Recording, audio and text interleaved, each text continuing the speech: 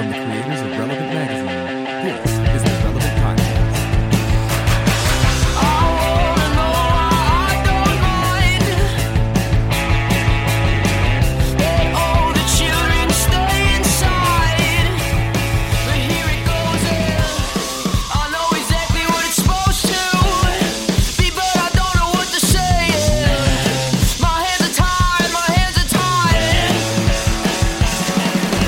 It's Tuesday, September 10th, 2019, and it's the Relevant Podcast.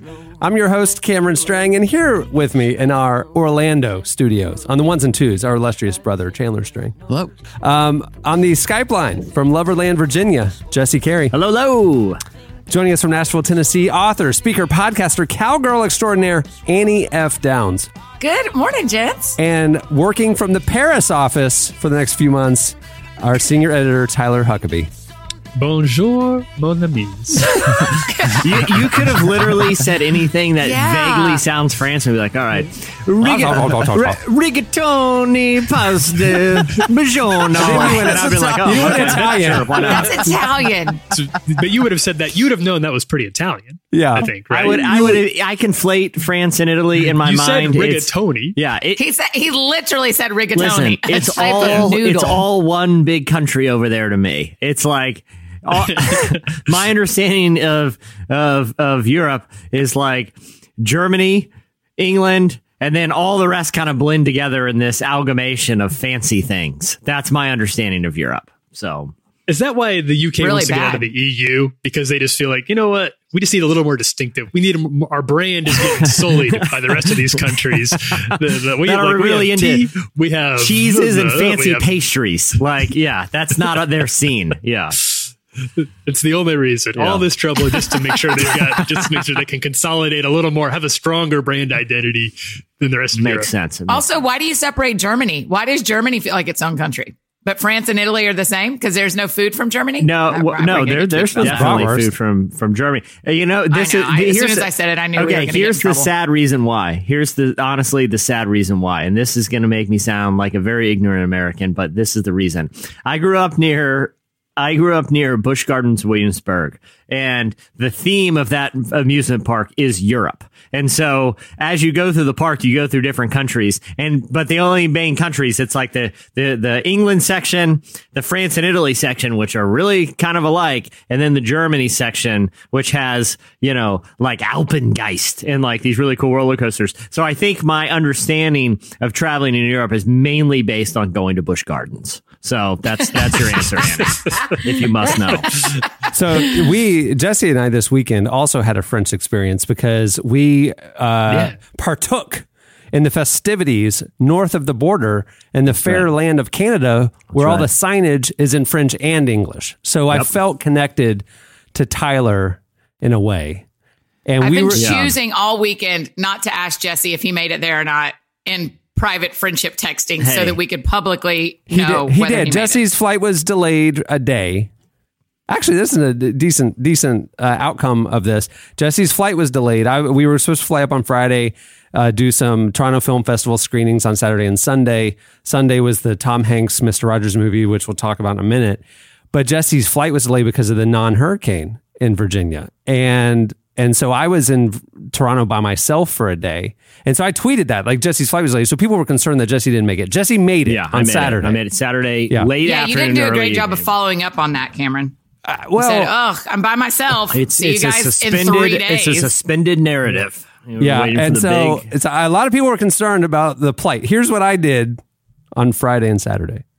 Stayed in my hotel room and got room service. I waited for Jesse to arrive. That's basically he's like in this cool international city, like right in like a hub. And I'm like, hey, what'd you do last night? People love Toronto. Yeah, there's a lot of cool stuff around. I'm not a solo. I don't understand. I'm not a solo adventurer. I'm a with a friend. I'll go adventure. But if I'm by myself, I'm just going to plop the TV on and get room service.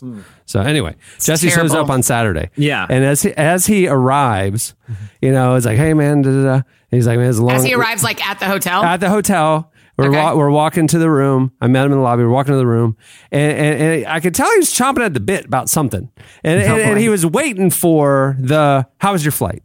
you know? And me being the very inconsiderate friend that I am, never asked him, how was your flight? So finally we get up to our floor. We're about to get to our room and he goes, hey, you want to hear a good story about my trip? Oh, yeah. And he proceeds to tell me what he's about to tell you, Annie. So, I can't wait. Okay, so I leave out of Norfolk in the morning, and I have like 2-hour layover in Charlotte, right? And I'm really hungry when I get there, and like college game day is on. So I was like, I'm gonna go to like an airport bar and sit there and order some brunch. I'm gonna get some work done. So I order some food. I break out my laptop, and before I can start working, I hear this big baritone voice behind me go like this: "Is this seat taken?" Just like that. And I'm like, no, it's all yours, man. And it is this guy. He's got a big burly beard. He's wearing a cowboy hat. He's probably like mid to late 50s and a very like muscular gentleman. It looks like he is like a real deal cowboy. Like wrestler kind of, no. So like cowboy kind of muscular. Exactly. Cowboy trucker muscular. Okay. You know what I mean? Got it. Like muscles that were built chopping wood and mending old, you know, he can barbed lift wire. heavy things, but he doesn't like go to the gym all the time. He's not a gym type of guy, but a cowboy hat and everything. So you know, you guys know me. Everyone always gives me a hard time. I like to chop it up with strangers. I don't mind. You know? Okay, I will also say this, not to stop your story, but it's a phenomenon. Like Jesse and I, as we're in Toronto, we're just in a store. We're just in the hallway of a hotel, whatever. I am the king of no eye contact, I give all the nonverbal, don't talk to me. Jesse, for some reason, every single stranger comes up and chats with him. Yeah. And he indulges. And I'm sitting there standing. You do have such a friendly face. I have a likable way the about energy, me. man. It's a likable way about me. Too new agey on here. You put good energy out vibes into the world, and they come back. That's right. You put out the right vibes. And it worked. And we'll tell you, after the screening, it worked pretty well by sending out those good vibes into the universe. That's true. So anyway, but we're getting off track here. Yeah. So anyway, I'm sitting there. And my new friend Mark sits next to me, and he tells me that he is a rancher, and he is on his way. He's out in like Missouri, and he's got a big cattle ranch out there. He shows me pictures on his phone of a cattle ranch. It looks pretty cool. And he's wearing his cowboy hat. He's quite a bit older, but that's cool. I'm in my travel attire, which is usually like a baseball hat, a t-shirt, and jeans. And we're just sitting there chatting it up. Your travel attire is literally your everyday attire, Jesse. That's literally what I wear every day. But anyway, so we're sitting there chatting, and he's like, he told me that on his ranch, he's getting ready to host a country music benefit concert. And he's raising money for a really cool cause in the community. And then he just starts telling me all about country music, and he loves country music. This guy lives for country music, okay? For cattle ranching and country music. He tells me that he sang at his mother's funeral an Alan Jackson song. I don't know much about Alan Jackson, but this guy's got a big baritone and which song? Just curious. Did he tell you? He told me, but I can't remember, but just wait. It's too bad. Just wait. He's got this big baritone voice. So we're sitting there, I don't know, half hour goes by, and we're just, like I said, chopping it up, just chit-chatting, you know, mainly about country music. A few minutes later, an older guy and a woman come and walk up, and they're like, are these seats taken? And these are the two seats beside me and the cattle rancher. And he goes, I saw two hats, a cowboy hat and a baseball hat. And this guy's an Atlanta Braves fan. He's like, and I was wearing a Washington Nationals hat, and they're like rivals. And he's like, I decided I needed a place with a fellow cowboy and someone I can talk some trash to, because he saw my hat. I'm like, well, you picked the right seat, my friend. And so he comes, he orders stuff. All four of us are talking. And when there's like a dead spot in the conversation, my friend Mark turns to me and goes, that's Alan Jackson. He threw an explicit in there. That's Alan bleeping that sat down Jackson. with you? I turn around. Alan Jackson and his wife sat down with you? So Mark goes, I gotta say, Mr. Jackson, I am a huge fan. And he starts laughing, and he's like, oh, that's great. We sat there for like an hour, the remaining time of the layover. Me, my cattle rancher friend, Mark, who was literally just talking about his love for Alan Jackson and his wife. And the four of us sit there for the next hour, just chit-chatting, watching football, joking around. By the end of it, we're like four best friends. This is the best story. I had never heard of Alan Jackson. I can't believe this story. You had never heard of Alan Jackson? I heard of him. I don't know that I've heard like his music. I didn't know if I was familiar enough with it.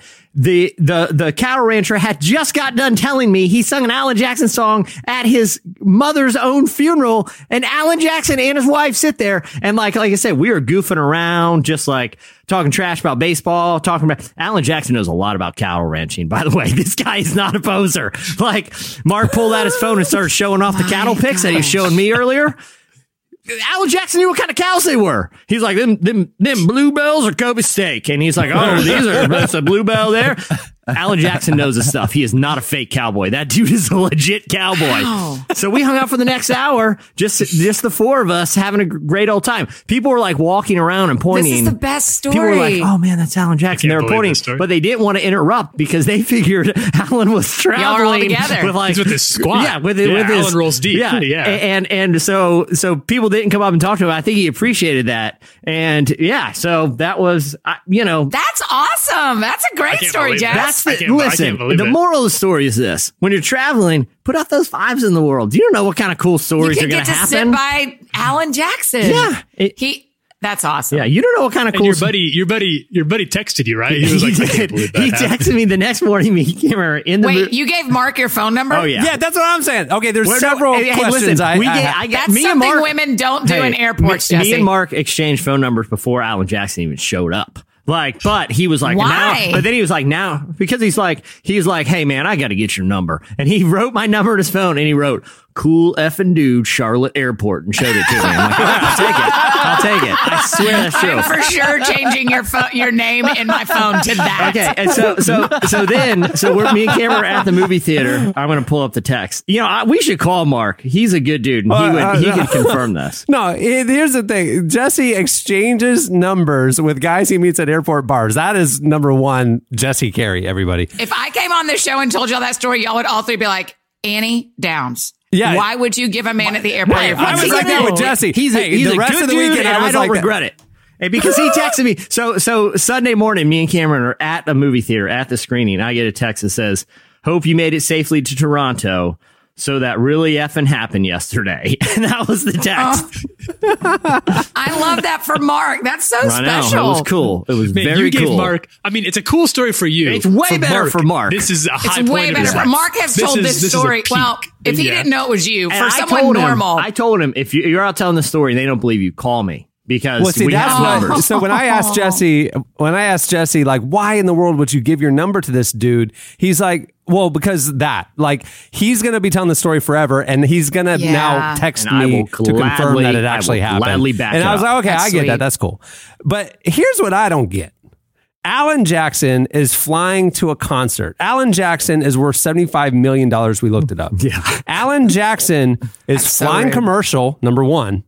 Number two, he has a multi-hour layover and isn't in an airport lounge. He's hanging at a paid bar. He's a real cowboy. Man of the people. That's what I'm saying. After hanging with Alan Jackson, Chandler nailed it. Exactly. He's a real cowboy. After hanging with Alan Jackson, he's not an airport lounge kind of guy. His friends know that. He's the type of guy that orders a pint of beer at 10 a.m. in the morning and chops it up with a couple strangers and talks some serious trash about baseball. Okay, so did Mark tell him that he sang his song at his mom's funeral? Yeah, he thought it was pretty cool.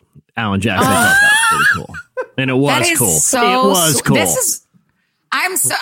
When you led me that you had a real story, I thought it was going to be like when you had to sit on an airplane for a long time when you were going to Africa, like one of those stories. This is such a great I know. Yeah. It was very cool. It was very cool. It's so wholesome too.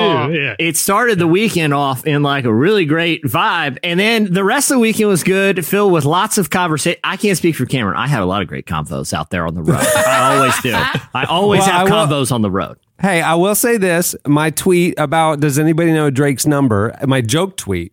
I got a lot of replies, people saying, I think it's 1-800 hotline bling, things like that. That was funny. And then one guy goes, hey, you should actually hit up Shad K. Shad, the rapper who we've covered at Relevant, is a Toronto guy. And he tagged Shad.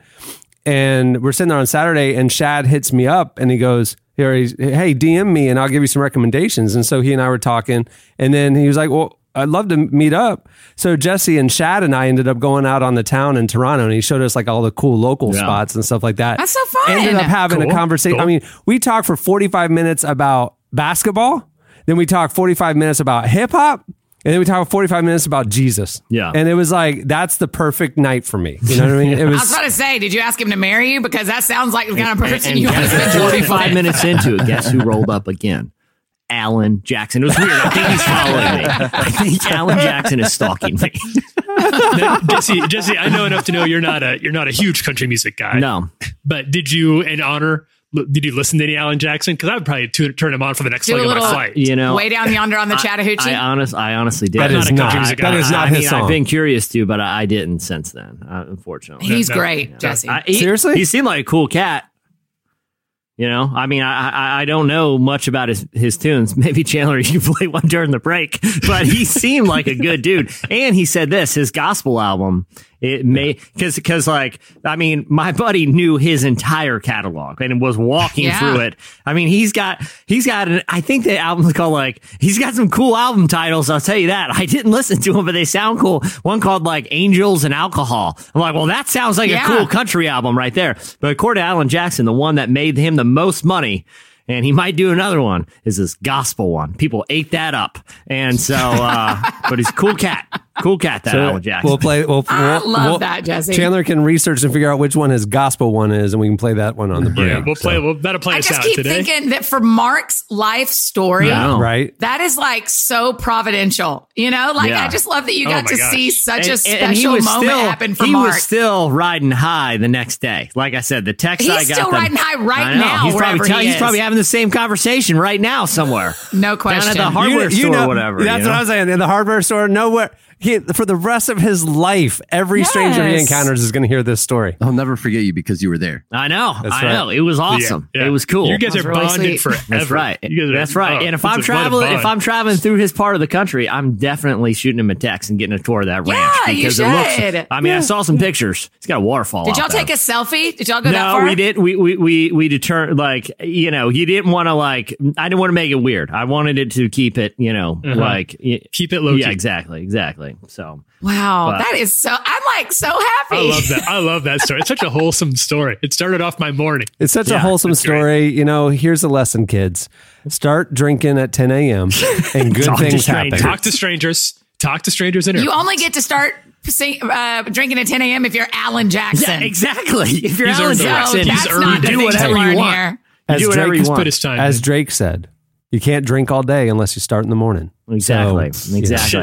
So we have an awesome dinner with Shad, and then we get to go to see A Beautiful Day in the Neighborhood, this film about the life of Fred Rogers, and it's based on I know we talked about it on the hot list, I think, right, guys? That's right. The film is not a typical like biopic. It is a film about a journalist for Esquire magazine who is dealing with a lot of difficult things in his personal life and is assigned a very brief profile, like a 400-word piece on Fred Rogers, the host of, Mr. Rogers' Neighborhood. He's very skeptical, doesn't want to do it. He goes to visit him, and I don't want to give too much of the film away, but just say it's good. Yeah, it's really good. He has a transformative experience. There is a moment, a filmmaking moment that is unlike anything I've ever experienced in the film in the movie theater. Really? A fourth wall breaking moment that was one of the most spiritual experiences I've ever had watching a movie. Yeah. Cameron, can you affirm that? Oh, it was one of the most okay. So I thought it would be kind of like the documentary or a biopic about Mr. Rogers. Not at all. He's actually in some ways a secondary character in the film. It's a very unique storytelling perspective and incredibly moving and honing in on an aspect of the impact he had that is so relevant in 2019. It is absolutely a movie for our time. And ironically, it's a story from 1998 about a guy whose career started in the 60s. And when do we all get to see it? On Thanksgiving weekend. Yeah. And it debuted at the Toronto Film Festival and red carpet and all that. And the cast was there and they'll be doing the festival circuit and stuff. But I'm telling you, it is one of the best films I've ever seen. I was in tears the entire time, but good tears, not sad tears. Yeah. It was like, with the moment Jesse's referring to, everybody will know when it happens, when you see it. I cannot advocate enough to see this film. It is almost a perfect film. It is. Wow. We were in a theater. Straight. We were in a theater with almost entirely journalists and press, people who have been seeing movies, that entire weekend and see these professionally. And the whole time you're in the theater, you hear this. Well, it's because you're sitting next to me. Well, no, but also, I think it's a part of Mr. Rogers, right? I mean, the documentary about him. I don't know someone in our age bracket, someone in their 20s to maybe even 50s, that doesn't have this like very personal relationship with Mr. Rogers and feel like he's an actual part of their lives. And so, I mean, the first time he came on screen when I watched the documentary, I teared up because I feel like he's somebody I know. Well, here's the crazy thing. Tom Hanks playing him, just even talking in the interview process and the press and, like talking about how he approached the role and stuff like that. He was very mindful that he wasn't going to do an impersonation. Yeah. So Jesse and I were scared that it would just be Tom Hanks playing Tom Hanks with a sweater, but it wasn't. It is. I saw this in a different person's review and it affirmed something I was feeling. This might be the best performance he's ever had. It was it was really transformative, and it wasn't derivative. It wasn't like, oh yeah, he kind of looks like Walt Disney, and so I'm buying that he's Walt Disney. It wasn't that. It was like love him as Walt he Disney. captures the cadence and the mannerisms and the gentleness and the intentionality that just is what Fred Rogers exuded. He captured the aura more than it was like an impression. You know what I mean? It was so. And I think that's powerful. that's what kind of left me cold about like Rami Malek, who I do like. But was not a big fan of his performance in Bohemian Rhapsody, where he played Freddie Mercury, because it felt more like almost like an SNL bit. Like if I can just like get the fake teeth on and do the right accent, then that does all the work for me. But it didn't really feel like, and I was curious to see, and I'm glad to hear that, because I think that when you're playing somebody who's so well known, who's as well known as Fred Rogers is, who we all have a very, very firm idea of how Fred Rogers talks and acts, it's more important to try to get the spirit than to do the impersonate, than to just get the voice down. You know what I mean? He wasn't trying to do an impersonation at all, but he absolutely was intentional about capturing the spirit of him, and he nailed it. And I don't want to say too much about it, because I don't want the experience for people to be spoiled in any way. But even the approach that the filmmakers took to telling the story, which you're introduced to in the first few minutes of the movie, was, so credit to the screenwriters and the director for being willing to take a bold, unorthodox approach to storytelling. That if you were to read about it, if I were to tell you about it, you'd probably be skeptical. When you're watching it, like Cameron said, it ends up being one of the best movies you've ever seen. And from what I've read, I've been doing a lot of reading about the film, and since its premiere, I mean, like seeing what other people were saying about it. Like, are we crazy? Like, was it as good as we think it was? And it's come out of the festival as largely looked at as the favorite to win Best Picture this year. I mean, it's way too early to say that, but right now, if I mean, I'm sure there are Vegas odds out there. They bet on everything, but I'm quite certain it is the favorite to win Best Picture. It was an unbelievable experience. And for those wondering, was Fred Rogers' faith downplayed or removed or whatever? It was absolutely accurately represented about being as important to him as a person as it was in his real story. You know what I mean? Like the movie did not try to downplay the fact that he prays for people every morning and writes letters to people praying for them by name 2 hours every morning. They did not play down any of his faith elements. And so just as a believer, it's really powerful, but more so, this is a movie and a message that is so needed in 2019, and I cannot wait for everybody to experience it. And then after the screening, we got a chance yes, go here. To talk to the cast, the entire cast, the screenwriters, the producers, the director, everybody was there. There was only, I was shocked how few journalists were there, but it was like Esquire and the Saturday Evening Post and the New York Times and whatever. It was like a gathering of press with all the cast and stuff, and we're able to talk to them and ask some questions and stuff about the film. And it was really an amazing experience. Yeah. And then afterwards, we got to spend some time with the screenwriters who, approached us after things had concluded. Not us. No. The second they approached you, Jesse, with your good vibes. The second it was like, okay, we're kind of done now. Cameron walks right out to the hallway and stands there with his phone. Yeah, for sure. Jesse doesn't show up for 25 minutes because he made friends with everybody back in the room, and I couldn't go back in. You know, I couldn't be like, hey, what's going on, everybody? Well, including Tom Hanks, Jess? No, it was, I mainly hung out with Noah and Micah, who we exchanged some contact info, got to know these guys a bit. Got to know these guys a bit. They are big. They were our relevant readers, and they wanted to introduce themselves and talk. And two great guys. They have interesting faith stories themselves, but they were, very intentional with how the presentation of faith was done in this movie. And we kind of talked, just on a personal level about each other's kind of stories and backgrounds. One of them is from Tulsa. And so we had some common, background there, having gone to ORU and getting to know what really seemed genuinely like their heart for this movie was, they want people of faith to be portrayed in a way that is fair and accurate and not like overly proselytizing. And they saw this as an opportunity. We had talked, it was off the record, so I don't want to say too much about some of the other stories that they had considered telling in screenwriting before, but they were all faith stories. But when they landed on this approach to the Fred Rogers story, they knew they were onto something special. And, credit to them, like I said, because the script is bold. Like, this is not a movie like you've seen before. I cannot advocate enough. This is not like The Righteous Gemstones, where I'm saying it's really funny, but I can't endorse it. I'm endorsing it. Fully. There you go. All right. Okay.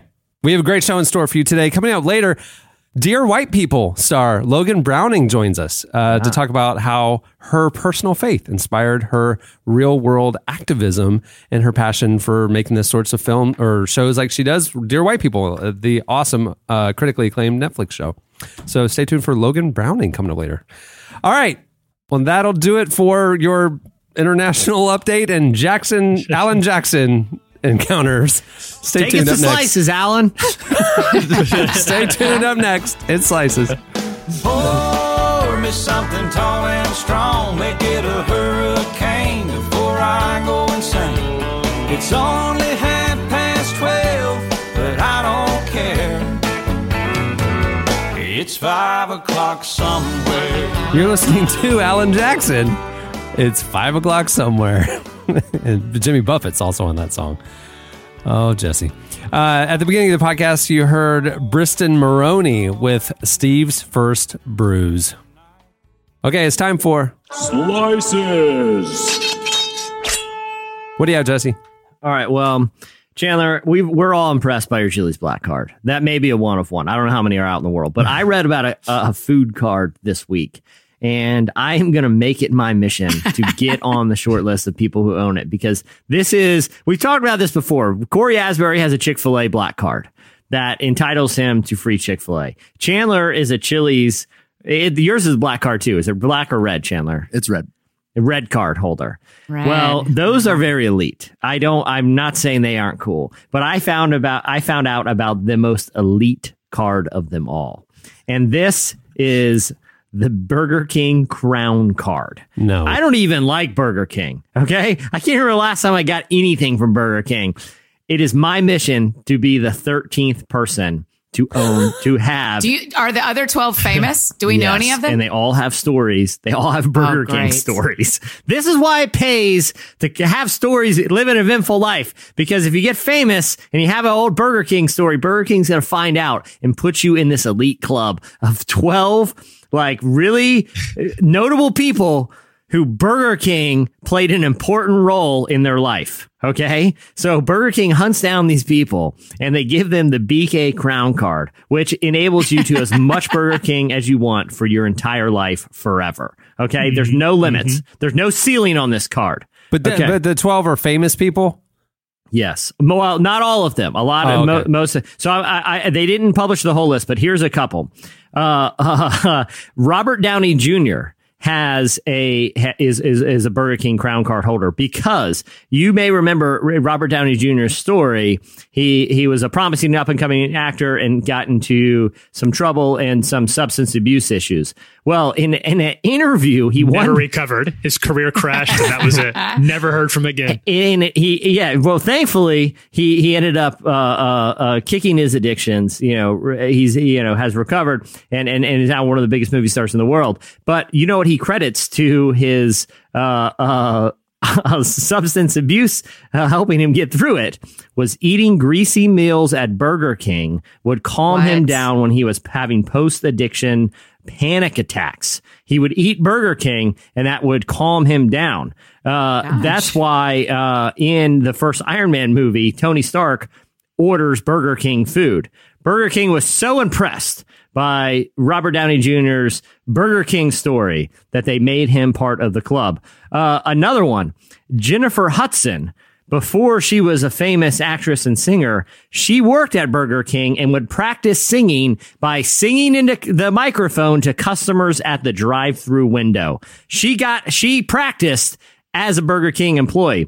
Another one is Greg Garcia, who's a comedy writer, who's done a bunch with sitcom work. But you may remember the writer's strike from a few years ago. You guys remember the writer's strike? I do. Well, in order he wanted to refill his cauldron of stories so that when the strike was over, that he would have interesting things to write about. So during the writer's strikes, he got a job at Burger King just to meet interesting people and find a bunch of funny stories to tell. He gets a black card. Jay Leno has a black card. George Lucas has a black card. Why? Because George Lucas, from the beginning of the Star Wars days, always chose to partner with Burger King for big merchandise opportunities. This is the elite, people. This isn't just, hey, I need a card. Hey, I want to draw up publicity. You have to have personal ties to Burger King. I don't even eat Burger King. I'm going to find a way to have something incredible happen at Burger King. I think if you had if you gave birth at a Burger King, you might, that baby might get on the black card. We need to figure this out, guys. This is the elite of the elite. I don't see you giving birth at a Burger King, Jesse. I don't see any of y'all giving birth anywhere. Shock G, in the song "The Humpty Dance," a very eventful thing happened in a Burger King bathroom. If you remember that line, I don't know if you remember that line. Can you repeat it for us? I cannot. Well, he says I once got busy in a Burger King bathroom. Just a quick reminder: we endorse the Mr. Rogers movie, not what Cameron just mentioned. Yeah. All right, we're playing the Humpty Dance in the next break. So it's not that I like Burger King, but I like elite status. I want to be in a club. Like I said, those other cards are cool. They do have Coke Ices. I'm all for Burger King. Actually, they have Coke Ices. I would use it if they awarded me one. I would use it. But this is just for the status. This is one of the most elite groups on earth. Hey, they have the new Impossible Burger. Yeah. I mean, they're doing plant-based burgers now. Yeah, that's true. Hey, and it's delicious. Healthy. Actually, those Impossible Burgers are good. I would be in a club with literally 12 other people. And I like to think that the BK Crown Club card holders probably get together at a secret, Illuminati type of lair, in Europe, once a year to just dine together and bask in the company of other elite individuals. This would put me into that group. So I challenge listeners, tweet at me, let me know your ideas to get me as the 13th member of the BK Club Crown Club. I think it's a reasonable goal, and I am making it the focus of my life from here on out until that mission is accomplished. So, all right. Hey, you guys want to hear a serious one too, or no? A twofer? How weird. A twofer.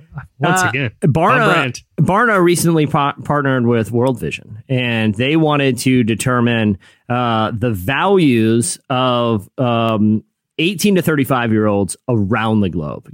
Both of those organizations are interested in determining belief systems, but World Vision wanted to partner with them to particularly talk about how faith and sort of a pull for activism actually shaped them.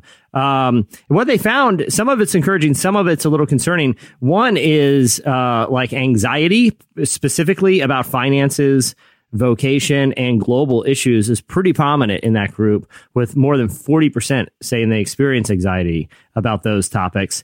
They also are, a lot of them are, this is the main one I wanted to talk about, is how a lot of them have a hard time justifying or rectifying human suffering and global suffering around the globe with their faith. The ones who report being religious, about half said that they don't have good answers for how their faith can exist in the world with this much suffering, and how, God basically allows bad things to happen. They feel very passionate. All the other questions show they have a very deep passion for changing the world and helping people that are suffering. But about half in that demographic who are Christians say they don't know how to answer the questions when terrible things happen and someone asks them, how does God allow this to happen? They want to fix it. Would the other half care to tell us their answer is? Because I'm not sure. Yeah, I'm surprised that I think 50% thinks they have a good one. But I do think that shows, like, I mean, even that response, like, I'm not sure that I necessarily have like a good answer for that. I don't know that, it really like threatens my faith. Like some people have said it does. But I do think it's interesting that it's obviously, if that many people say that that's a problem for them, I do think it seems like something that the church should do better to address, because, I think there are different theologies about it. But I think what we've tried to advocate for in kind of what we are able to do here at Relevant is really showing that, like, we can be the change, like we can be the hands and feet of Christ. And, it's not so much that God allowing these things to happen, but God empowering us to be the alleviation and to be the source of healing and the source of comfort for people that are suffering.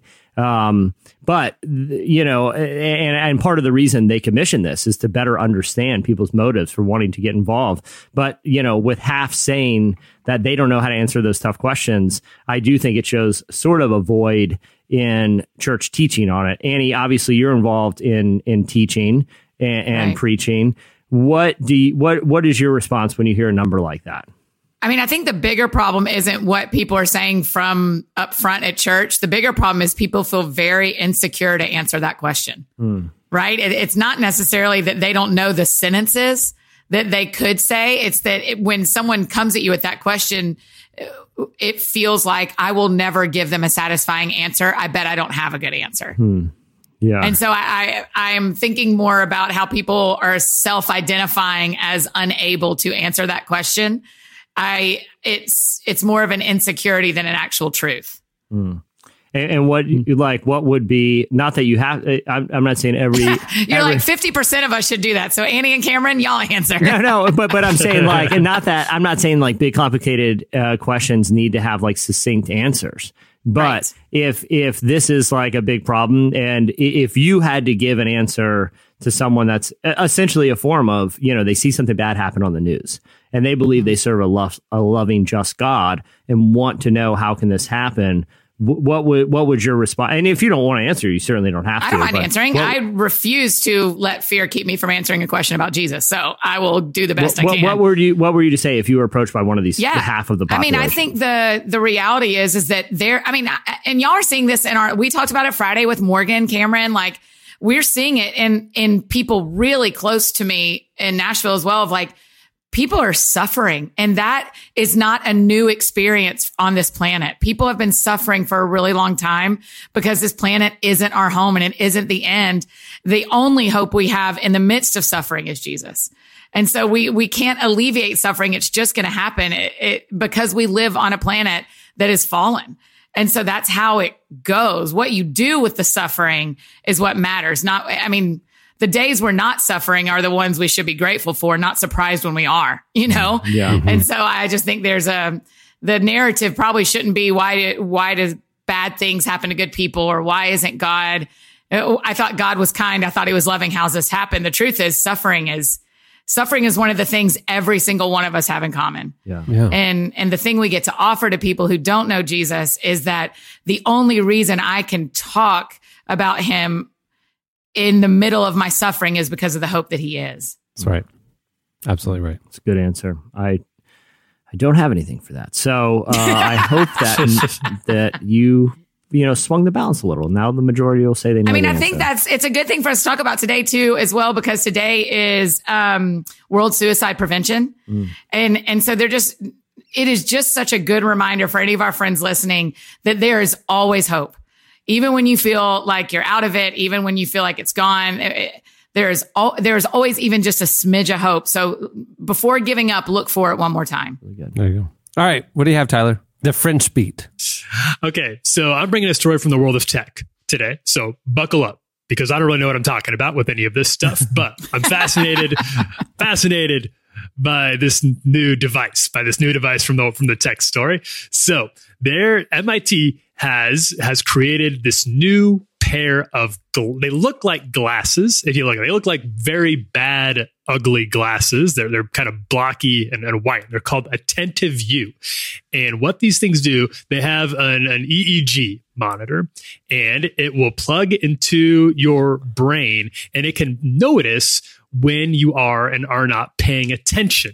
Okay. So if you're sitting in class, if you're reading a book, if you're at work, if you're watching your TED Talk, whatever it is, it'll monitor your actual brain waves, and it knows when you lose focus on that. And then it will send you what it is calling a nudge to remind you got to start paying attention to this thing again. And it does this via two ways. One is via what they describe as bone conduction auditory feedback, in which it uses your skeleton as sort of an amplifier for a little. Apparently, it's a bird sound, like a tweet. They're like, "Hey, your mind's drifting, your mind's wandering. You get back on focus." But it also does this haptically. It sends a little physical nudge to your brain as well that you feel to let you know that you've stopped focusing, and a little bump. That one's called. So that sounds a little bit invasive to me. Obviously, but as long as you pay attention, I guess it's not that big of a deal. So I'm curious about what you guys feel like maybe the moral, if there's any moral issue or with the level of potential invasion going on here with this pair of glasses, that can monitor, that can read your mind and let both you and obviously people like your instructors know when your mind's wandering. I'll go first. Though I stopped paying attention almost immediately. So I don't even know what we're talking about. So let me ask you this. Can you start from the top? No. Yeah, I mean, it does seem like, listen, I don't think it's a big surprise to anyone who is living in modern times that attention spans are quickly shortening, Like, I get it. Yeah, so do I. I mean, I can't even watch like if I see a YouTube video, Tyler, you and I in particular are always hunting for interesting content and interesting things to post and share and hopefully spark discussions about. But if I see a YouTube video that's over 2 minutes, I'm like, 2 minutes? I didn't take the day off today. Like, this isn't a half day here. I'm not, it's hard for me. I don't even, I like going to movies more than I like watching movies at home, because sometimes I have trouble sitting through an entire movie at home. If I'm watching a movie at home, I'm doing something else. I'm on my phone. I'm on Pinterest. I'm folding laundry. I'm never just watching a movie like I do at a movie theater. But I think the applications of this seem to be professional and academic, right? Like if you're locked into doing something.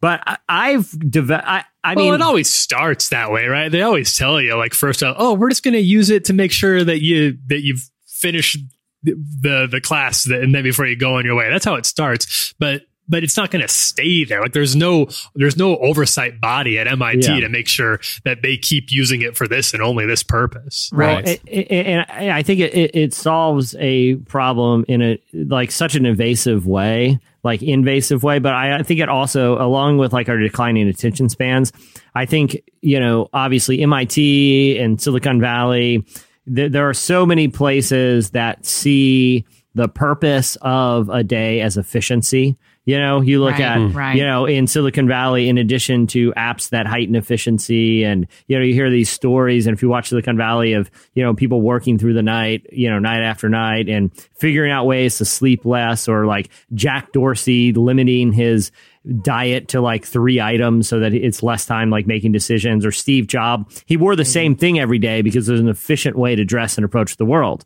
Like I don't have to think about what I'm going to wear. It could be more mind power and time spent doing work. Or even like Solulent, like that Silicon Valley weird, shake that is like a meal replacement thing where you can drink this and not waste time eating. I think aside from the invasiveness of the technology, which is actually chiming the bones under your flesh, I don't know if you can think of anything more invasive than that. I think it also is like sad commentary and concerning commentary on the idol of efficiency that we have in culture. Like, if I'm working, I'm going to be efficient, but I also realize that the creative process looks different for different people. And, like if you never stop and run down a rabbit trail, then you're really going to limit your ability to think in outside the box ways. And, if you don't take time to, sit down and have breakfast in the morning, or if you don't, or to strike up a conversation, or, to, even while you're working, it's really easy to say, well, I'm not going to answer any of my chats because I'm only going to do this one thing and I'll move on to this other thing. I've realized like that becomes problematic for me because what happens is it creates anxiety because you create these kind of false milestones when if you realize like, hey, if I move through the ebb and flow of my day, I can work in a way I get way more done. So even though I'm not like monitoring like efficiency with some device, it's like, different minds work different ways. And that's okay. Right. Yeah. Like, especially when you're working in a field that's creative or involves collaboration. If I close my chat window and say, I'm blocking that out for the next hour, I'll catch up later. That becomes a problem because I'm putting some arbitrary deadline over conversations with my colleagues that could help in the collaboration. It just, I don't know. I'm kind of rambling here at this point, but I just think it's emblematic of a problematic problem. Like, it seems like a symptom of a greater problem. There might be times, yeah, but I feel like this is designed for one extremely specific type of what we call productivity. And obviously it's the one that we've put the highest premium on here in the US, but it still doesn't make room for, we don't have technology that can tell us maybe you're thinking about something that's different or better or more important, or is actually going to funnel your productivity in a different direction than what's being taught in your class right now or in this article that you're supposed to be reading. And until we can develop that technology, then I'm not sure that this use of this seems extremely narrow to not just one specific field, but one specific type of person. Yeah. All right. What do you have, Annie? Drum roll, gentlemen. I've got a twofer. I'm very proud of myself. The first one, I'm kind of disappointed Eddie's not here because I kind of found it in honor of something I thought Eddie would love, but he'll hear it eventually. You guys, in Ardmore, Oklahoma, this is a fast twofer. In Ardmore, Oklahoma, there is an Airbnb that is the Golden Girls themed house. It is an entire house themed like the show Golden Girls. And it is actually on Blanche's childhood property. Okay. So you can stay there. If you stay at that Airbnb, there's a 99% chance you're going to be murdered by a serial killer wearing like an elderly woman's dress that night. No, it's so funny. Every room is decorated just like it was in Golden Girls. There's framed pictures of all the women all over the house. So I'm just saying, for anyone who wants to stay halfway between Oklahoma City and Dallas, just search for the Golden Girl guest house, and it is available. And it's be awesome. Smothered in your sleep by a floral oven mitt. That's the house for you. That's exactly right.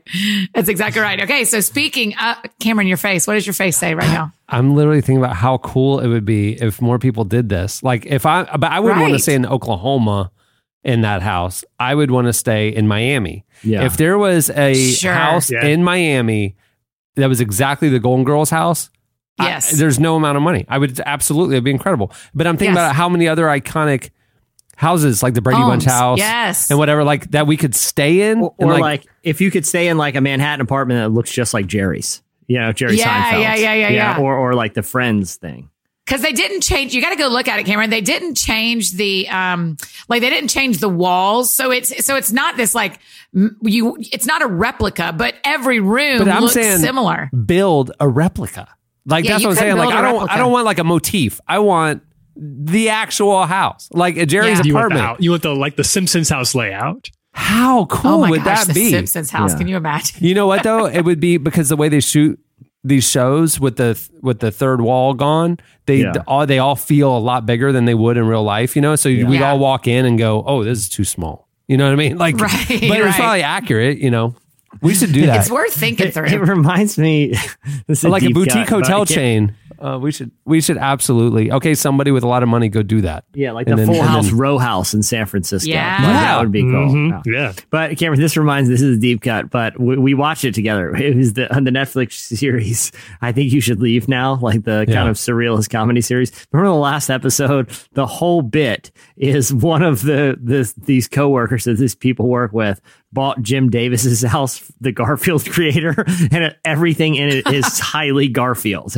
Like, really? But the joke is at the end, it's not actually Garfield. Jim Davis's house, and it really is a serial killer. It is a very funny sketch, though. Okay, so here's the second part of my twofer. It ties so directly. While there is a beautiful Golden Girls house available for you to rent, the bad news is that millennials aren't going on vacation.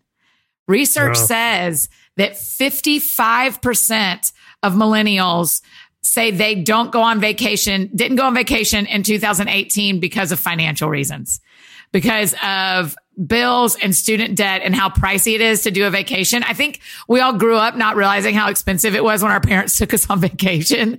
And then you get to be a grown up and over half of our friends decide, I'm not going to go on vacation because it costs so much, which is very sad. But and it says even, I was going to say, but there are ways to travel, like without doing like, on the cheap. Yeah. Sure. You can do it if you're like motivated, you know? Yeah, totally. And in fact, it says 76% of millennials are trying to save money for travel, but they expect their travel budget to be under $1,000. And most of them say it ends up when you actually travel, you actually budget out the trip, it's over $2,000. And so they don't have enough. Yeah. And so that it says 74% of millennials wish they could save more money to spend on vacations.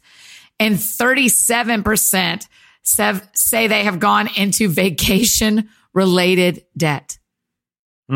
You guys, we don't need to go into debt. Yeah. Don't go into debt over vacation. Just go to the Golden Girls house with your friends. It's very cheap. It's not that expensive. It's so cheap. I feel like they're luring people there. Right? I'm not going to lie.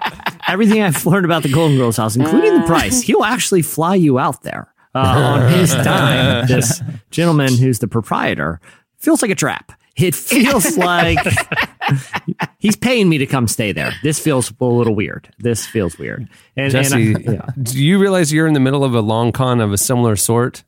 You know, like an isolated rancher from Missouri. You know, befriending a man at a bar at an airport. Giving him his number. Are you saying Alan Jackson? The blink of Jesse's face where he suddenly realized his life was in danger. You're saying Alan Jackson is in on this?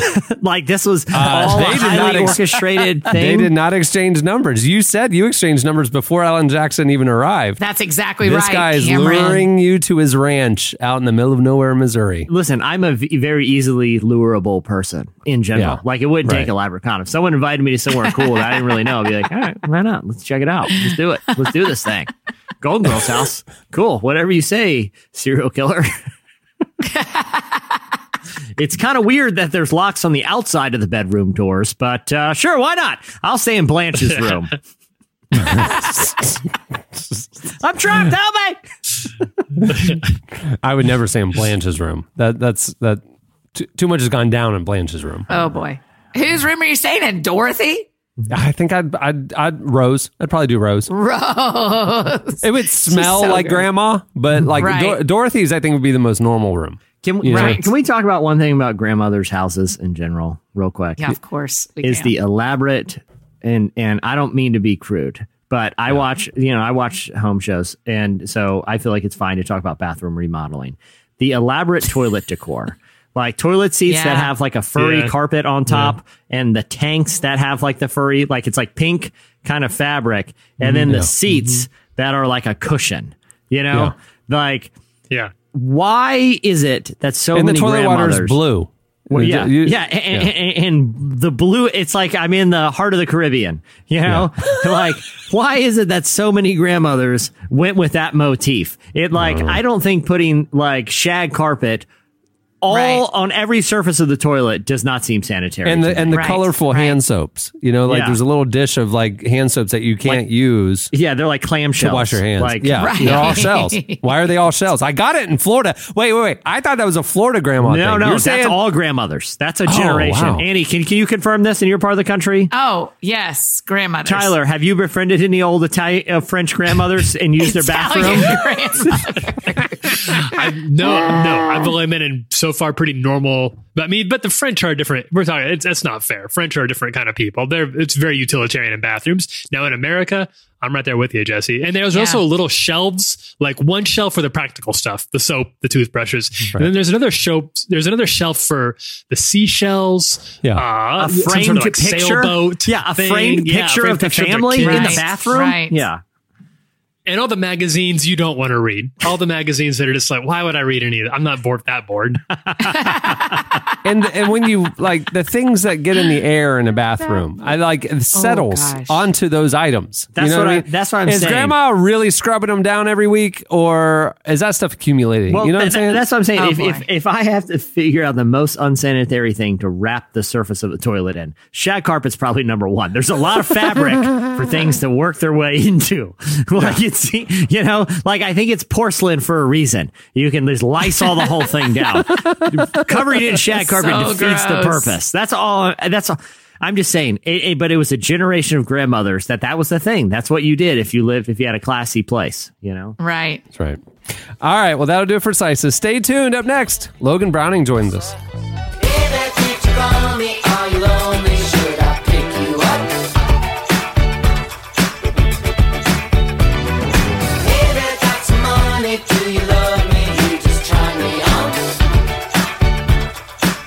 You're listening to Foster the People. The song is Pick You Up. Well, today's show is brought to you by Trinity Retreat Center. Changing the world is hard work, and Trinity Retreat Center is a place you can go to slow down, be in nature, and reconnect with God, your family and friends, or a group of people you work with. You'll be giving yourself space to discern direction for your life and leave refreshed and motivated. The Retreat Center is a beautiful riverside sanctuary in West Cornwall, Connecticut. It was recently renovated, and your stay includes a private room with a private bathroom and delicious farm-to-table meals. And guess what? It has mission pricing. Listen to this, which means your stay is as low as $50 a person per night. And that includes your room, your meals, and activities. If you're wondering why it's so affordable, it's a mission of Trinity Church Wall Street, a New York City Episcopal parish that aims to serve and heal the world. People from all over the country come to Trinity Retreat Center for its themed retreats for individuals and families and group retreats for nonprofits and educational groups. Visit trinityretreatcenter.org to learn more. That's trinityretreatcenter.org. How apropos with what we were just talking about. Exactly. Right. About the pace of life. Isn't that cool? So affordable. I know. I'm like, staff food retreat, yeah, everybody. I'm kind of like, I'm going to book myself a little getaway. I was tempted a to. little retreat. I was You and tempted to go. Mark. I was tempted to go get murdered at the Golden Girls house, but this actually sounds cheaper and nicer. And there's a highly less likely chance of being murdered by a psychotic Golden Girls fan. So. 100% or a less. Missouri rancher. Well, Logan Browning is the star of the Netflix show Dear White People, which recently released its third season. The series follows Logan's character, Samantha, a campus activist fighting for racial justice. We recently spoke with her for a feature in the newest show of Relevant 101, which is shipping now. We talked to her about the show and her personal faith, which inspires her real-life activism. Here is part of our conversation with Logan Browning. So, Logan, in Dear White People, you play Samantha, who's an activist on a college campus, who balances the things that are going on in her life as a student along with her activism and her radio show that tries to discuss racial justice issues. I was wondering, when you actually talk to real college students, what is their reaction to the show, and do they relate to Sam? To be honest, all social change over time. When you think about even the civil rights movement, it began on campuses. That's where movement started. When you think about like lunch counter sit-ins, those all started with young people on college campuses. But people having to deal with it today and hearing from them, when I visit schools and hearing from them what they're actually dealing with on a day-to-day basis, it gives me so much pause, because I can't imagine trying to get through 8 semesters or more and also fighting for injustices or against injustices. So what I hear from them is that they feel comforted by watching Sam go through the same things they're doing, because there aren't a lot of shows where you're seeing a character go through the ups and downs of trying to be a part of a movement that's bigger than them. Logan, I know that you grew up in the church and that you are a Christian and faith is a big part of your life. How does your Christian faith inform your approach to real life activism? I've always just wanted to model my approach to activism with how Christianity approaches love, and that it, how compassionate love is, that it protects, that it serves, that, it's not self-seeking. And for me, that's always what I go back to at the end of the day to figure out if something is, if something is happening in the world and I'm looking at it through my lens and I'm questioning, how this can happen in the world, or, is this right or wrong? I always go back to, is it love? Is it rooted in love? If I can't find that there, then I fight for that. I fight for the love angle. I fight for how do I protect that love that's being destroyed? So that's kind of always what I fight for, or what I kind of angle myself as. Logan, tell me a little bit about why you feel called to show like your white people, are also to be vocal about issues of racial injustice and be an activist as a Christian.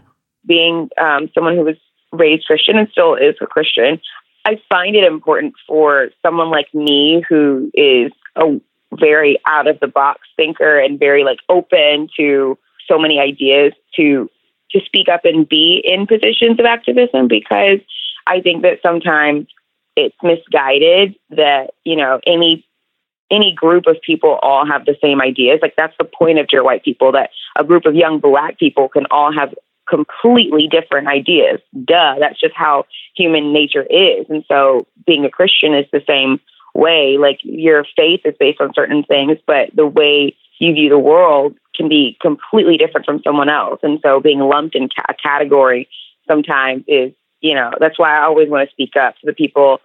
I think that Christians get a bad rep sometimes in terms of being, because there are hateful people in the world who are Christians who make other people feel left out and unloved. And I just find it my job to make sure that I'm not one of those people.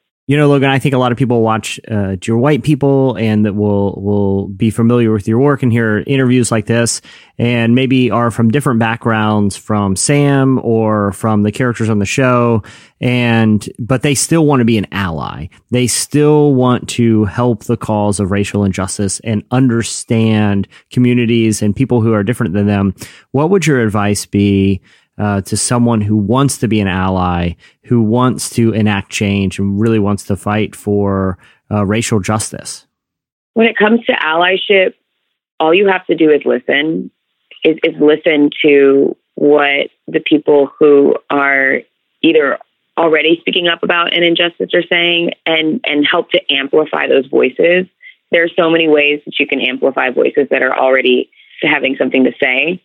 And there's also ways you can crush their voices, because a lot of times the people who are in a position of being great allies in our society have sometimes more access to things. And whether that's, whether you're a man, whether you're white, whether you live in a certain place, like people have different privileges and accesses. And so just listening and amplifying is the simplest way. And in terms of watching the show, I think the show heals on its own and helps people to empathize. And I think when you can empathize with more people, it just encourages you to want to protect more people and not just yourself or the people who look like you, that was Logan Browning. Stay tuned. Up next, your feedback. Gain off the Irma hammer, swim towards the current system trying to drown me. Stain your record like Clorox and Darks. Spin cycle, half for tops for one out the slums. Nobody gave me nothing. Had temptation, so I hustled David Ruffin. You're listening to Danny Brown. The song is Dirty Laundry. All right, it's time for your feedback. Last week, we got talking about vanity license plates. Right. I forget why. Other than the fact that Jesse went to the DMV in Virginia and almost bought a horse lover license plate. That's right. That's Horse right. enthusiast. That's right.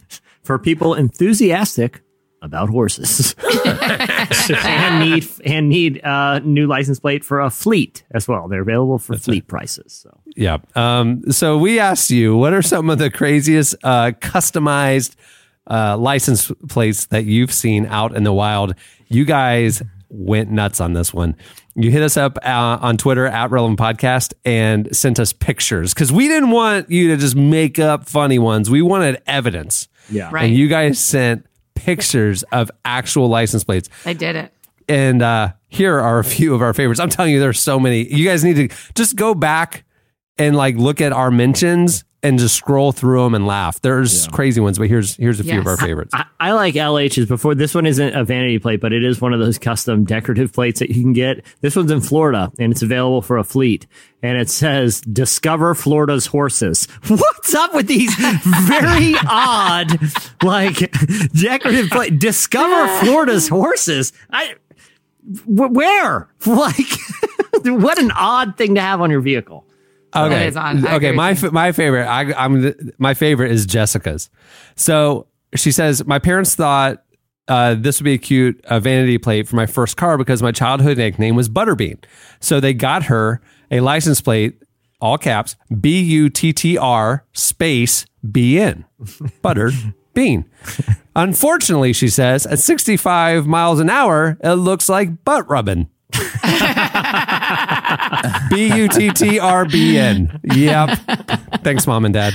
That's great. Oh, butt rubbing. Sarah's found this one, and it says propane, which, if it was spelled correctly, would be a very odd thing to put. Like, the only person that guy is like Hank Hill, like someone who's very enthusiastic about propane and propane accessories. Right. But this is misspelled to be PROPAIN. So propane, like this is someone who is advocating for pain. Propane. It's a very curious choice there. They probably own a Golden Girls themed Airbnb where they murder people. I liked Enoch's where it's FRBYKNG, the Furby King. He says it's someone who lives in his neighborhood and shops at Trader Furby King's Joe's. solid. Furby King. That is so weird. Who in 2019 is the Furby King? I guess that guy. Mackenzie said that her favorite number is 8. And so she says, when I turned 16, my parents surprised me with my own vanity plate, Kinsey 8. She says, unfortunately, I was bullied at school. Oh, Kinsey 8 what? Which is not good for a teenage girl with self-esteem issues. So, Well, if it's Mackenzie, yikes. Mackenzie, if it's any consolation, that's a very lame burn on your bully's behalf. Right. So, yeah. Yeah, seriously. Greg shared his that just says, "I am Greg." I am Greg. It's what Groot would have. So I like that. I don't want to have that license plate in my life where it's just me. I am intrigued. Annie. I'm intrigued by Benthany's here that says 4 years ago, a New York plate with a ghost car tried repeatedly to run me and my kids off the road. That's very scary. That'd be terrifying to be run off the road repeatedly by a ghost car. 4 years later to the day, she was behind the same car on the Yikes. same road. Says she now believes in ghosts, obviously, duh. But also that's very weird. I'm also curious, did she mark that day in her calendar? 4 years later, I don't know where I was 4 years ago today on this very day. Maybe she took Facebook photos of it and it was like, it reminded her that morning. Like also, today, this day. she may believe in ghosts now, or that person may just live in her neighborhood. Yeah, but I am curious about But if she hasn't, I'm assuming she hasn't seen it since. Yeah, I am curious about they knew their whereabouts 4 years to the day. It's like, what are you, a character in Serial season 1? Like, who knows? like a random day, That's a good years joke, ago. Jesse. I like this. That's another deep cut. Yeah, really well done. The great pop culture references that 10 people will get. Okay. This one that Ryan spotted, it says, LOL, ISIS. Like, I know. why? Yikes. Why are we laughing out? ISIS does not seem like a laughing matter. Are they trying to mock ISIS? Are they saying, LOL, we win? Like, I don't think it's a laughing matter, but Ryan, he's assuming that this car may belong to Kevin Sorbo because after he defeats Antifa, he'll take his Second Amendment rights to new heights. LOL, ISIS, Sorbo's on the way. Look out. And a random guy running around with a samurai sword. Yeah. The Reliant too. The Relianter. Dan says, red convertible sports car, 50-ish-year-old woman, plate was his. Whoops. Whoa. Okay, Yikes, dude. so yeah, Sounds either good. she is in a marriage no longer, or maybe she's renounced her faith. I don't know. It's very hard to my tell. gosh. Both are equally depressing. Both are equal. Jesse, did you see that Allison found one of the horse enthusiast license Yes, plates in the out in the wild. wild in Virginia? Yeah. I love it. It's actually really beautiful, Jesse. And I'm Yeah. still so shocked you didn't pick that. It's just hysterical, but that's a lovely horse that's on it. People should Google it and look at it. It's very pretty. Yeah, check the mentions. I mean, I am intrigued by this one from Austin. It's a vanity plate. It's apparently it's a law enforcement themed plate. So some sort of a cop supporting plate. And the vanity, the actual letters are Neecy, Neecy, Neecy. Austin says this is his mother's. It's in Idaho. She lives in Idaho. It's an Idaho plate. And he says he doesn't know what it means any more than we do. I'm assuming Austin is. He doesn't know what it means any more than we. Neecy. Is her name Neecy? No, her name is Denise. Does she work in law enforcement? No, she works in insurance. He says his mother is a mystery. I like this one from Alex, and you can only assume this is a vehicle that belongs to Dave Ramsey, though springing for the vanity plate does not seem like a very Dave Ramsey thing to do. No, that's not. That's off-brand. But it Right. is I space H8 debt. I hate debt. Like that seems like an interesting thing just to announce to the world while It's a while little you're driving. braggy to put that on your license plate too. Yeah. Like, yeah, you bought this. Okay, you bought your car in cash. Well done. Dave Ramsey and his family and team are thrilled. You don't have to tell all of us. Yeah. We all hate debt. Yeah, that's Yeah. not a unique take. Nobody's pro Find debt. something more unique to you. Ryan saw one that says free mom. And he's like, is she in the trunk? Are you giving her away? Free mom. What does that even mean? Who buys that? I don't get it. Well, I did look at. I was curious. So I don't know if you saw the picture with that one, but it is an American flag themed. So it's. She's a mom who loves freedom. She's a free mom. She's a free I got mom. it. She is not under the oppression of of children. of a dictatorous king. I assume the kids are out of the house. Yeah, that's funny. She's an empty nester. Yeah, finally free. Ryan also sent this one, and I'm assuming maybe it's a pizza delivery driver because he said if this was a stand-up comedian supporting his passion with the Domino's pizza delivery job, because this is a real life place. Share the picture. DiGiorno. Well, what if your name was DiGiorno? I mean, it's got to be somebody's name. It's Bob DiGiorno. Yeah. I mean, clearly, he's just proud of his family heritage. Yeah. Roll Rick DiGiorno supporting the cause. Another one there's a picture and the bumper was very dented up, but the license plate said "Sense It." And Ryan said, based on the marks on this bumper, I would not trust this driver's sense of spatial relations. So they backed into a couple things. Like, are you looking in the mirrors? No, I'm just feeling it. I'm just feeling it. We'll back right in. It just feels right. Let's get out of here. Let's go. Go. But think about the person standing in line at the DMV and they're filling out the form. They wrote "Sense It." Like what? And they've dreamed it up, right? I mean, these people have dreamed this up. But like, what were they going for? What were they trying to communicate to the world? You know? Yeah. Yeah, that's hard to know. Sense it. Yeah, it is like, why was this worth paying for? Like, what message are you attempting to send here? Maybe it's one of those people who does one of those multi-level marketing things with that sense with the candles that don't melt. And she's like the number one salesperson in the world. She's like, I sensed it. I smelled it. I sold the scents because I think one of them is called Scents something. Yeah, but isn't Scentsy. it SCENT? Yeah. Not I don't know. SENSE. It's a big Right. mystery. I don't know. It is I'm just trying to think here, Cameron. Just let no ideas be bad ideas, please. Yeah. We're yeah. just I was brainstorming. just clarifying. I Open was just space. asking. Thank you. Thank you, Huck. Open space. Y'all are so much freer over there in France, Huck. Oh, it's changed me. Yeah. I wish I could explain it to y'all. If you're not here, it's hard. He's a The socialist. man. grandmothers over there don't even put shag carpet on the toilet, so I don't trust them. And they make so That doesn't much sound very rigatoni. hospitable to me. So much rigatoni. Yeah, it doesn't sound hospitable to me at all. All right, there's a lot more where that came from. Go check them out. Trust us. Just go scroll our feed. It's really funny. Okay, it's time for this week's Editorial question of the week.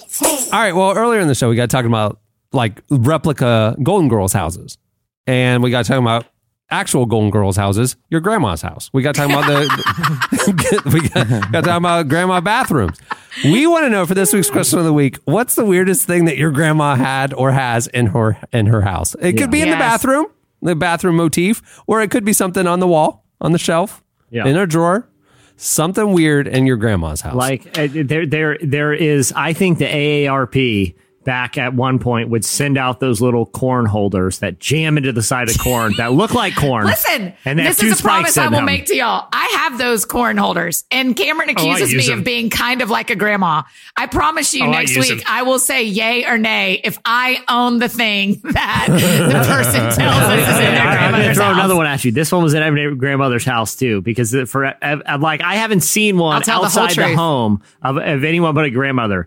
Dinner Okay. trays, like it is an unfoldable tray that you can sit in front of the couch and eat dinner on. Does Yeah. anyone else grandmothers have dinner trays? No. Dude, that was just Yes, my because of the grandmother did. 60s. Annie And so, does like, not. they were like a mom in the 60s. Now they're grandmothers. Right. But, like, Right.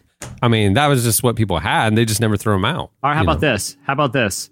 Like keeping like using old like butter, like those little plastic cylinders that butter or like sour cream come in. You know what I'm talking about? It's like a little Yeah. keeping random stuff in those. Like Yeah, I every do that. grandmother's refrigerator. Wait, do you throw away every piece of plastic container that comes into your house? It's so wasteful. I know. I You shove it right in are the storm already drain. a grandmother, Annie. You are already a grandmother. She's like, Annie what? Uptown's your favorite grandmother. What you don't care? You don't put a bunch of assorted nuts in plastic that once held sour cream? What? Who are you? I don't do that, but I put leftovers in containers and plastic How about, containers. I do think it's odd that I don't reheat 'em. that assorted nuts in grandmother's homes were left just sporadically in different rooms of the Yeah. house on like end tables and stuff. And Right. how long were those nuts out there? Jesse, how did we have the same grandmother? That's what I want to know. Every grandmother had this stuff. Every grandmother had. You could walk in any room of the house, and on like an end table was a little dish with assorted nuts. I don't know when those nuts were placed there. I don't like having just food laying out, but it was just a thing grandmothers did. You know, I don't want to take Yeah. all the good ones. Send us more. But I never figured out, like, did she know we were coming over, so she put the nuts out, or the nuts always out? The nuts are Like, always I- out because Yeah. grandmothers knew this was an age of the pop in where someone might stop by. Like if someone stops by, that's a phrase people would say. They might stop But by. again, I come back to grandma's houses. A lot of older things create a lot of dust. That stuff settles on the nuts. She ain't what dusting the nuts. That's the problem. That is the problem. You're eating bacteria. You're eating air bacteria. yeah. just And I don't nasty. even know how close it is to that shag carpet on the toilet down the hall. The gust of wind that was- blows through there that because was the weirdest one. a lot of grandmas would just open the window instead of turn the air on if it's cool Yeah, down yeah, outside. yeah. So the wind's gusting Why would in. you not open the window? Yeah, I'm so it's your grandmother. Why would you not open the windows? I have windows in my home that I'm not sure. I don't even know how to open them. I don't know how the latches work. All right, hit us up at Relevant Podcast with the weirdest thing that you saw in your grandma's house. Okay, one more. Oh, Jesse. There is a shelf that contains trinkets from every vacation they've ever been on, like a little, Jesse, like a I little wouldn't- snail shell or something. You know, like I with wasn't like gonna a say it flag because painted on my- it. Oh, yeah. My grandparents were missionaries, and so like they had kind of like the trinkets from all over the world. So I didn't know that was in every grandma's house, but that's the defining characteristic of my Hey, grandma's I've house. never been to your grandmother's house, but I think I named 10 items that she owned. 100%. That's crazy. Yeah. That's crazy. Anyway. All right. Hit us up at Relevant Podcast, or you can post on the podcast episode page at relevantmagazine.com. Many thanks to Logan Browning for joining us. Dear White People, season 3 just debuted on Netflix. Go check it out. It's a great show. Also, thanks to Trinity Retreat Center for making the episode possible. Visit trinityretreatcenter.org to learn more and find out about the Relevant Podcast family vacation that we have scheduled there this fall. I'm kidding. We don't, but we should. We should. I wish that was true. $50 with the food and the lodging and the activities. What are the activities? I don't even know, but that's a good deal. Yeah. Go and breathe. I love it. Hey, if you like the show, head over to Apple Podcasts and rate it and review it. It helps other people find it. And also check out the other podcasts from Relevant. Not only season 2 of Unedited is out now, but next week we're debuting a new show specifically for church leaders called. That's the name of it. Called. It's a church leadership podcast from our team. We're very excited about it. Bianca Olthoff. She'll be part of the cast, and some other people we're excited to introduce you to. Some amazing guests in motion. It'll debut next Wednesday, September 18th. But right now, a trailer is up. You can go check it out wherever you get your podcasts. Check out Called. Well, on that note, we will wrap things up. I'm Cameron Strang. I'm Chandler Strang. I'm Jesse Carey. I'm Tyler Huckabee. And I'm Annie F. Downs. We will see you on Friday. Have a great week, everyone.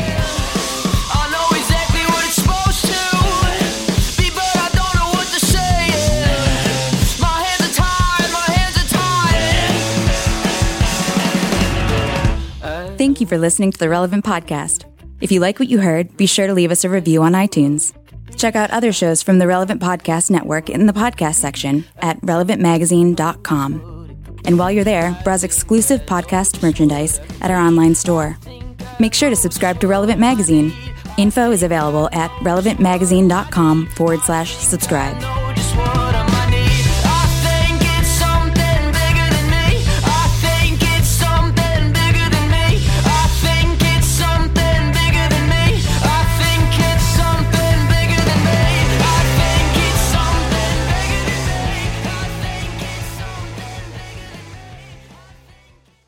I decided I needed a place with a fellow cowboy and someone I can talk some trash to.